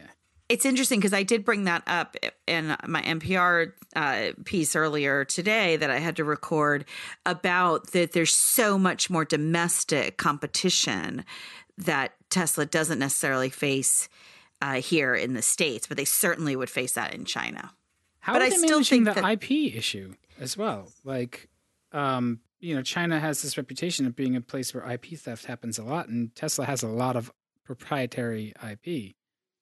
Well, so far, as I said, they're just shipping it over from the U.S.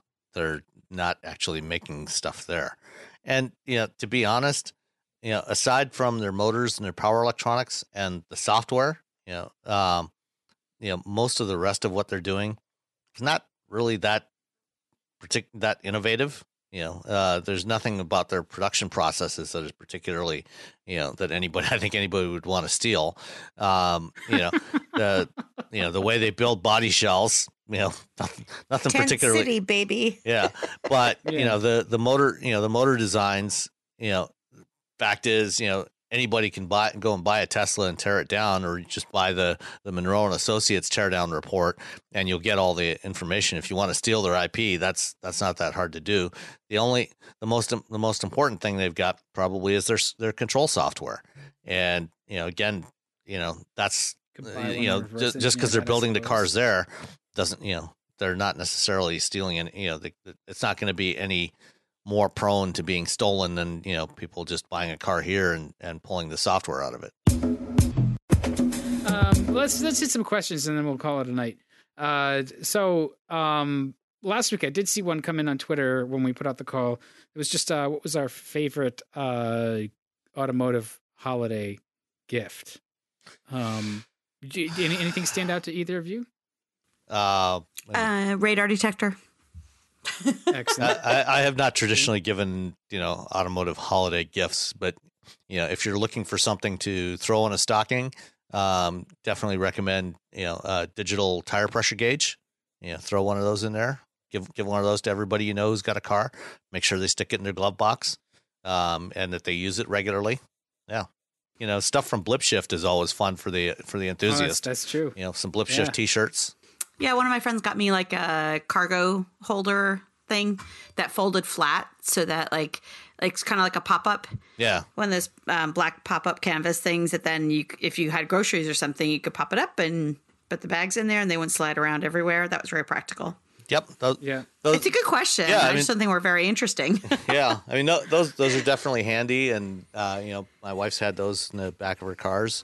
But I think those are the sorts of things that you usually, you're not going to wait for the holidays for that. You're going to pick one up, when you need it, I guess. Yeah. My thoughts and my picks are all super practical too. Like, we're just practical people. I was like, winter tires, a small tool set.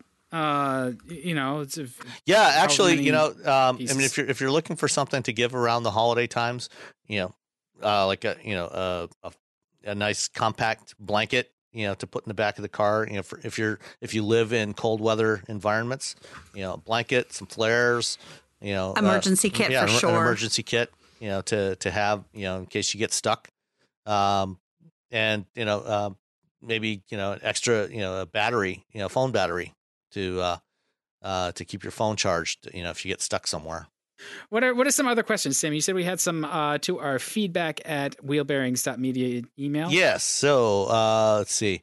We had an email from Sid Polk. He said, "I was sad you dissed my convertible," referring to the Sebring convertible. I don't even remember talking about the Sebring convertible. It sounds like something you would have dissed, Dan. I probably did. It's probably me. The Sebring convertible is not a good. I mean, well, if you enjoy it, more power to you. Yeah, I think if you're referring to the last generation of the Sebring convertible from the mid 2000s, from like about 2000, 7 or so, 2008. Yeah. The Didn't one that Scott was based, just basically lose his job over that. Yes, Yeah, I did. he did. Yeah. And that was the one that you could get as either a soft top or a retractable hard top. That one was bad. It was badly done. The 97, the first generation Sebring convertible, actually wasn't a bad car, especially for the time. Oh, no, the JX was amazing. Yeah, that one was actually pretty decent. So if you took offense, Sid, we're sorry. We didn't mean to offend you. That particular generation of the Sebring convertible actually was a decent car, and that one was around for a while. Let's not die on this hill. If you enjoy it, man, enjoy it. Yeah. It's a convertible. Don't listen to us. I mean, if you like something, whatever you like is great for you. I mean, there's stuff that I like that Dan doesn't like and Rebecca doesn't like, and that's too bad. I don't like anything. Yeah, well, so okay. What else we got here? Rick Thwait wrote in to tell us he's been a longtime listener since the Autoblog days.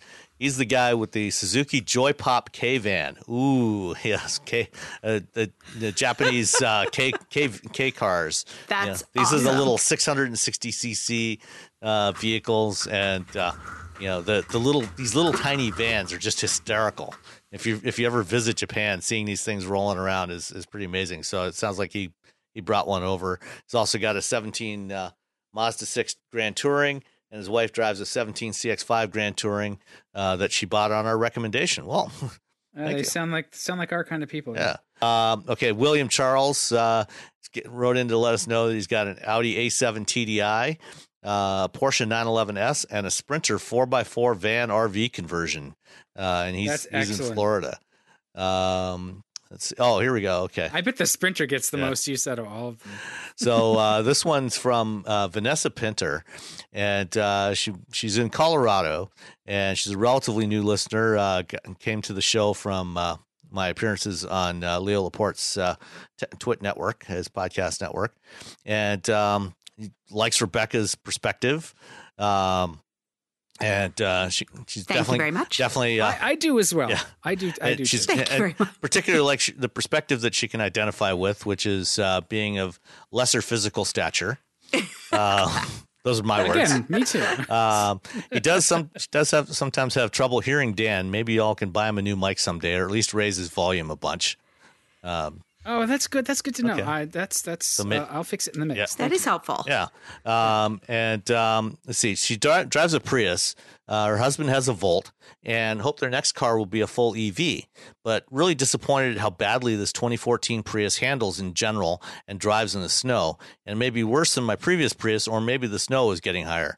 Want an electric car big enough for 2 dogs and high enough to get over the darn piles of snow left at every side street by the plow. Well, that's a problem no matter what kind of car you drive.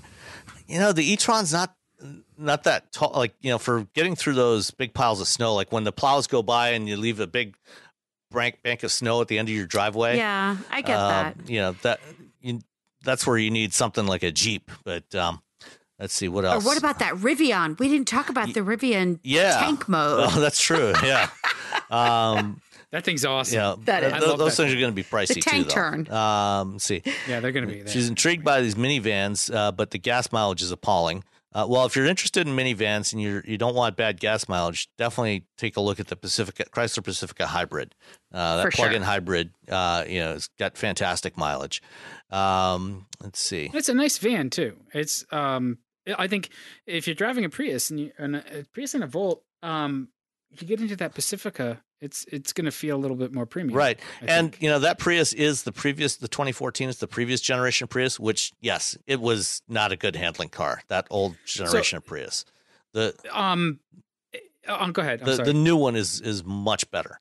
For what they're looking for an EV, what is there out there that would be I was going to say, isn't there a RAV4 that's maybe not full EV, but there's definitely there's a RAV4. There's a RAV4 hybrid. There's also a plug-in hybrid that's coming next summer. The Ford Escape hybrid or plug-in hybrid is coming in the spring.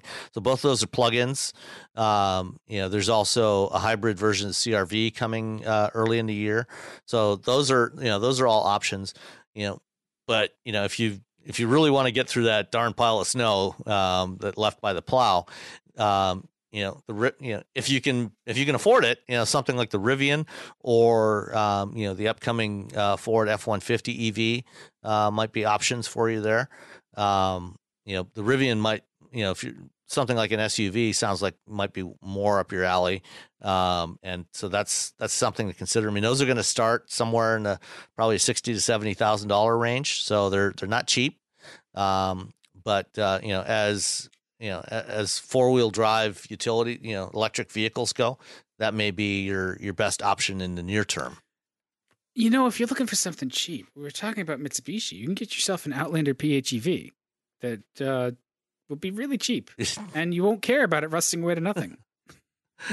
That's true, because you'll get your money out of it. Yeah. And honestly, it's not a terrible hybrid. I didn't mind it at all. So it's not. She's quite interested in new electrics, but she'll probably look for a 3-year-old something in a couple of years. What about the Volvo XC90? The XC90 plug-in is pretty good. The electric driving range is not enormous. It's only like 14, 15 miles. But it has higher ground clearance, though. Yeah, it is good for that. And it's a beautiful vehicle. Yeah. But if you're looking in that price range, there's also other options there as well. There's the Audi Q5 plug-in hybrid, the X5, the X5, the BMW X5. There's Range Rover plug-in hybrids now. So I don't know. Jesus, there's a Range Rover plug-in hybrid. Yeah, it just seems like the worst idea ever. Yeah, an electric Range Rover. Well, you got electric Jaguars, fully electric Jaguars. I know that's so. Oh, actually, and the I-Pace actually might be a really good. The I-Pace, the I-Pace, the range is actually getting better. They've introduced a range improvement for that that's coming for 2020. They've already launched it in Europe. There's also you mentioned the Audi e-tron, Rebecca, and there's the e-tron Sportback that's coming next year. Yeah, that looks cool. So within the next couple of years, there's actually going to be a lot more options available. So if you can hold off a bit, that's actually probably the best thing to do right now. And I think I'd like to know a little bit more about sort of where. Yeah, what's your budget range? Yeah, hit us back with what do you like? What do you need in a vehicle? What's your price range? Yeah. That kind of thing. And one final note here, Vanessa says, let Rebecca know that she wishes your mother good health and best wishes and condolences on the situation. That's so sweet. That's so sweet. She's doing much better. Thank you. That's very sweet. We have the best listeners. We do. They're awesome. Let's see. Podcast. Love the podcast. Even Dan really liking Rebecca's input. I'm from Lincoln, California, and drive a 2016 BMW M235i and a Volvo XC40. Nice choices. Nice. Question. Those are good choices. Right now, SUVs are it. What body style will be the next it? Wagons. Hatchbacks. Yeah, wagons or hatchbacks. Yeah. I think wagons are going to discreet hatchbacks. Do you think wagons will ever make a comeback? I hope so, but I doubt it. I think Rebecca's probably more right with the hatchbacks. Yeah. Being more discreet like that. So because it's so much easier now to go from everything has that swoopy roof line, and you just just make the whole back of it open up, and it becomes Right. more practical. Wagons is a little bit more niche, and weirdos like us like them, but I think it's a little harder sell. But you've got a whole generation that was reared in not only minivans, because it's because people my age were sort of reared in minivans. A lot of people had minivans the first couple of generations, but SUVs. Absolutely. And so there's going to be that reaction that goes from SUVs to something else, and that's coming. And I don't know. Well, what it's I think gonna be. Maybe we're anyway. starting to see some of that now with like some of this new generation of crossovers that are kind of shifting back to being a little more car-like. Like the new Escape, the CX-30. That are, they have some of that extra height of utilities, but they're getting more of the car type of characteristics than utilities and crossovers have had for a while. Yeah. And then one last one here from Abby Beckert, who we had responded to previously about utes and trucks in Australia. And I want to make a couple of points here. Car-based pickups are gone in Australia. So, things like the Holden utes and the Ford Falcon utes, like the El Camino style pickups. Those are no longer in production and not available anywhere anymore. Dual cab utes are the main market. These are, crew cab pickup trucks, and one of the, so this is like the mid-size pickups mostly, like the Tacomas and Rangers and that sort of thing. And Abby drives a diesel Nissan Navara D40, which is basically the Nissan Frontier. But heavily modified for off-road with 33-inch tires, a suspension lift, et cetera, et cetera. Nice. Main vehicles are my partner's Mazda 3 and a 250cc motorbike that they use for commuting. The Mazda is for camping and long trips, as in 3 months on the road. Or the Nissan is for camping and long trips, as in 3 months on the road. You mentioned renting a truck when you need one. We did the math on that. $21,000 to rent a truck for 3 months. So, yeah. When we talked about renting, when we mentioned renting a truck, we were thinking of like a weekend, or exactly. just a couple of days. If you need to tow your boat from your driveway to the lake and put it in the lake, and then to do that again in the fall to take it out. If you're going to be driving a vehicle like this for an extended period of time, then go ahead and buy one. That it makes no sense to rent it for 3 months. That's not really what we were talking about. We're talking short term. A couple of days, a couple $100 to rent one of these. So thank you for all those. There were also a couple of things that came in on Twitter today. Let's see, where was it here? Oh, Tim Martin responded to Dan's call here. Any thoughts on the pros and cons of a 2-year-old plug-in hybrid versus a 4-year-old Model S or Bolt? Mainly looking at Clarity and Volt as options. So that's the Honda Clarity and the Chevy Volt. Typical usage of 10 miles round-trip commute with occasional 350-mile trip to family. Budget of $25 to $30K. So, in that situation, I don't know what you guys think. If you're mainly, if you got a 10-mile round-trip commute, a plug-in hybrid's actually a great option. And then you don't have any hassle when you do have that long trip. I like the plug-in Rebecca, hybrid. What do you think? Yeah. I mean, I like the plug-in hybrid a lot. I think that 2-year-old, I'd rather have him in the 2-year-old Honda Clarity because that's a really good technology and it's new and modern technology versus a 4-year-old Tesla. But not because it's the Tesla, but just because the Clarity is new. And I remember driving it when it first came out, and I like the Clarity a lot. I would never buy a used Tesla or a new one at this point until they get their production stuff. And it's not because I don't like the cars. Again, I'm impressed by the cars. I'm not impressed by their reliability or durability. And some have been very good. The Model S seems to have a lot of its quirks worked out, but I have pause with that. Like that's a real commitment. On the other hand, I mean, if any other EV aside from a Tesla, like a Bolt or a Nissan I was Leaf. Say, yeah, the Bolt sounds fine to me. A Leaf, absolutely. If you were to get a 3 to 4 year old one of those, particularly if with the Bolt, and I would say a 3-year-old Leaf, like the second generation Leaf, you can get some screaming deals on those because depreciation on EVs tends to be very high, and so you can actually typically get a really good deal on a used one, and so those are actually a really good option, and as long as you get the second generation Leaf, with 150 mile range, depending what I would do is take a look at what your charging options are on that 350 mile trip. If there are CHAdeMO chargers or other DC fast chargers along the way, so that you can make that trip, then that might be actually the most economical option for you. Otherwise, the plug-in might be the best option. What kind I was going to say, go ahead. I wanted to know what kind of mileage degradation they can expect in that range from a 2 or 3-year-old battery. In that time, it should be pretty minimal, like probably no more than 3 or 4%. So okay, so that's a lot less than what it had been in the past. Yeah, no, the batteries are actually holding up pretty well. The manufacturers have done a good job on trying to be fairly conservative with the use of the battery, to make, they're trying to guarantee the durability. And, these things, they have, 8-year, 100,000 mile warranties on them. Or, if you're in California, it's a 10-year, 150,000 mile warranty, on the battery. So, they should hold up fairly well.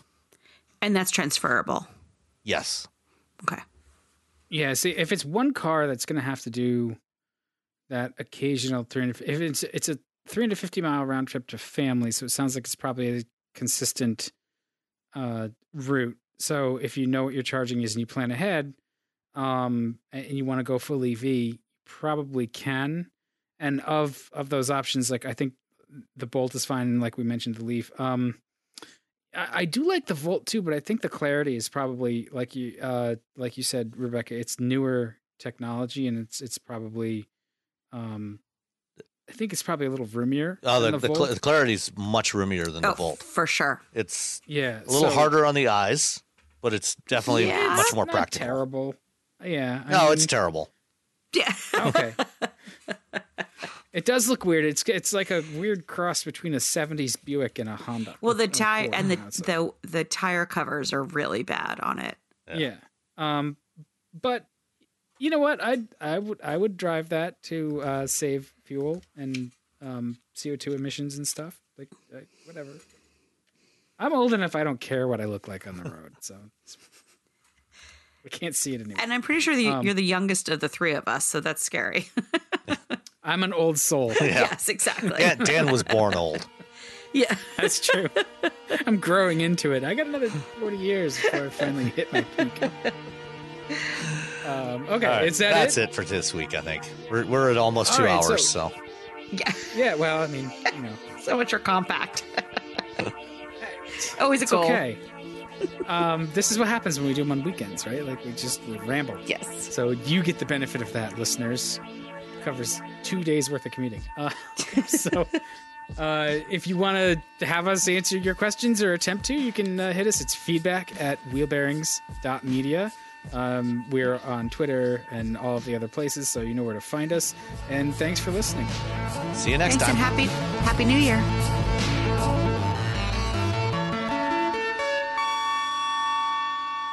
Prescription products require completion of an online medication consultation with an independent healthcare provider through the LifeMD platform and are only available if prescribed. Subscription required. Individual results may vary. Additional restrictions apply at lifemd.com. Read all warnings before using GLP-1s. Side effects may include a risk of thyroid C-cell tumors. Do not use GLP-1s if you or your family have a history of thyroid cancer.